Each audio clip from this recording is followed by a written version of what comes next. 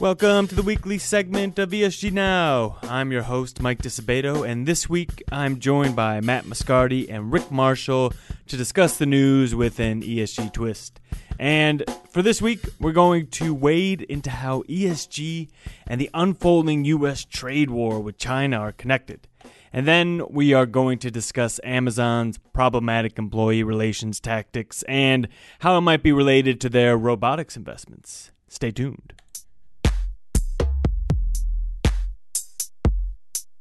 So this week, we're finally going to tackle the trade war. It was further escalated this week when the Trump administration slapped a $200 billion increase in tariffs on Chinese goods. But it's been going on for some time. However, at first we were like, I don't want to tackle this from an ESG perspective because it can be taken in so many different ways. But let's do it. Rick, is it fair for me to start off and say this is a problem for the company's execs to solve? And if so, how? Absolutely. Companies can struggle with this operationally or as part of their business model and try to adapt, but they can also participate in this from a political perspective and lobby, as they do in other areas. Politically engage, demand change, protest, all those other kinds of activities that have nothing to do with their commercial practice, with their operational decision-making, but rather have to do with their relationship to the world politically. That almost is like Larry Fink's letter, right? It's like the corporation as citizen and the responsibilities and the roles that corporations can then play as citizens to not further just their own interests, but to sort of act in the interest of some, whatever greater good they're part of, whether it's a socio-ecological system, some system, right? But that's kind of a fascinating way to think of it, because in a way, the act of lobbying is something that's thought of, particularly in ESG circles or by ESG investors, is influence peddling, and a negative, and right. And that's sort of fascinating to think of it as a solution to something at this scale, the complexity of it, and the problems that it causes for companies and consumers. It's an answer. It's actually an answer. It's not a negative. That's right. That's right. That struck me as I was saying that. That's exactly what struck me, is that, wow, this really puts lobbying in a different perspective, doesn't it? Because we normally think of it as a way that companies interact with the government or the local political machine in order to gain an advantage, a competitive advantage. But, in this instance, they would be arguing in favor of eliminating a competitive disadvantage, you might say. And there's a number of different ways to look at it, but in effect, what you said is exactly right. They're looking to answer a problem rather than to create an artificial advantage. They're hoping to eliminate an artificial disadvantage, and that's what the tariffs are. They're an artificial disadvantage that is being imposed by one political group on another political group. And yet, again, we're back to where I started. The complexity is such that nobody gets away without being impacted. Everybody gets hurt. Yeah, but does that, in a way, make it... I mean, I think there's an issue here with, when the elephants fight, the grass suffers. And so the people in the communities and the people that rely on companies, i.e. everyone, is going to be in trouble. But when we look at companies and we assess them, is it just the fact that their bottom line is now going to be affected? There's going to be either people that have more expensive inputs, or they lose trading partners, or they have more expensive end products and consumers move away from them in favor of something else. Is it just fair to say that the bottom line is all that matters here? Yeah, I mean, I think there's an obvious bottom line implication here.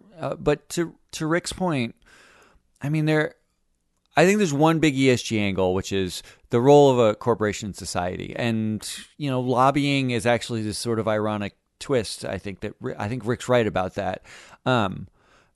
but we've actually talked about this for years, with Brexit and with, the unfolding trade wars and these kinds of things, what the ESG angle is. And honestly, outside of sort of what does a corporation do in society, how does it kind of represent its society, we haven't landed on a good ESG answer.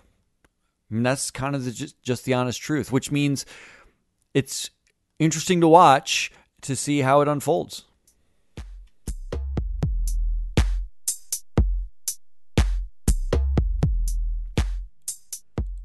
For our second story, Amazon is investing in more packing robots, and they are going to eliminate 1,000 jobs at their facilities. Matt, could you walk me through this conflict between high-tech robots and labor management, please? I mean, isn't this just the tension that's sort of existed forever between technology and employees? I think the irony here is that all investors, like ESG or not, they push for technological progress, but ESG investors get caught between sort of disruption, this tech disruption, in what it means for employees, how to balance those two things. And Amazon is like the living embodiment of that tension. They're basically a giant efficiency-seeking machine. So really, actually, my question would be, at what point does the system break? Like, at what point do you put so much pressure on the humans in the system that the backlash costs more than the possible efficiency gains? You're talking about a stool with two legs. The two legs of the stool that you've been arguing back and forth about are shareholders, owners, investors versus employees. The third leg of the stool, and often these are all the same, are customers. This is the basic economic question here is really not how do we treat our employees, it's how do we create a balanced system where we have enough customers to buy our goods, that we have a business that's viable in terms of generating shareholder value.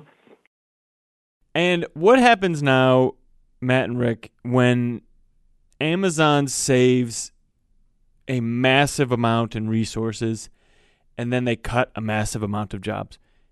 Give me the ESG take on that. Well, I think it's what Rick's saying, right? Like the stool breaks. But how do we rate them? Are we looking at how the stool is fitting when we're rating this company? Yeah, I think that's sort of the point of an ESG rating, that balances all of these things.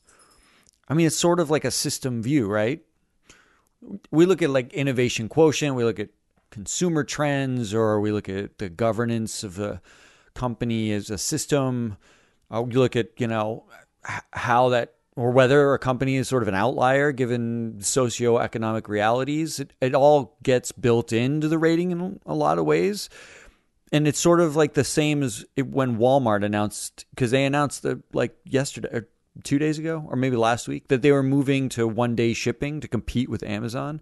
And Walmart and Amazon are basically seeking sort of the same efficiencies in a way that actually might disrupt, to Rick's point, balance. And that's, I guess, what the rating tries to capture. But Rick, using your analogy of the stool, is there kind of like a fourth leg we're missing?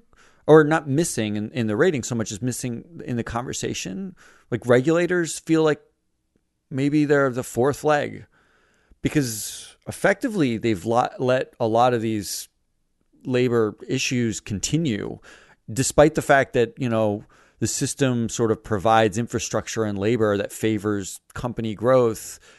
And thinking out loud on it, it just feels like there's a limit to, the limit to the ESG rating is effectively we can have a holistic view, but sometimes all we can kind of do is just outline the legs of the stool.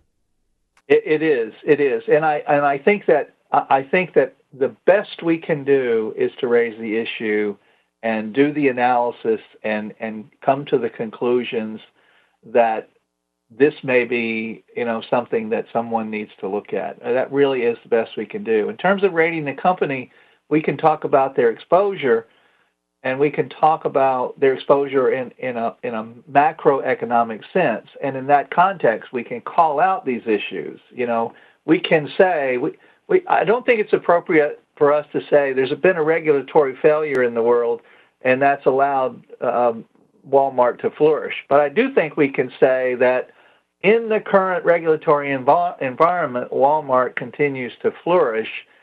If there were changes in that environment, they would be hugely at risk. The Walmart model would fail completely.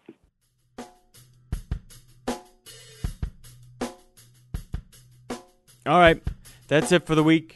I want to thank Matt and Rick for joining me to talk about this week's news with an ESG twist. I'm your host, Mike DeSabato. Thank you so much for listening to us. Please rate and review us if you like what you heard, or if you didn't like what you heard. We enjoy all feedback. And I'll talk to you next week. Peace.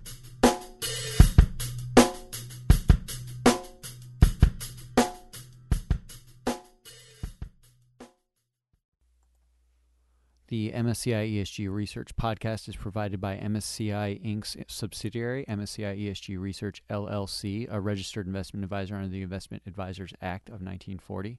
And this recording and data mentioned herein has not been submitted to nor received approval from the United States Securities and Exchange Commission or any other regulatory body. The analysis discussed should not be taken as an indication or guarantee of any future performance, analysis, forecast, or prediction. The information contained in this recording is not for reproduction in whole or in part without prior written permission from MSCI ESG Research. None of the discussion or analysis put forth in this recording constitutes an offer to buy or sell or a promotion or recommendation of any security, financial instrument, or product or trading strategy. Further, none of the information is intended to constitute investment advice or recommendation to make or refrain from making any kind of investment decision and may not be relied on as such. The information provided here is as is, and the user of the information assumes the entire risk of any use it may make or permit to be made of the information. Thank you.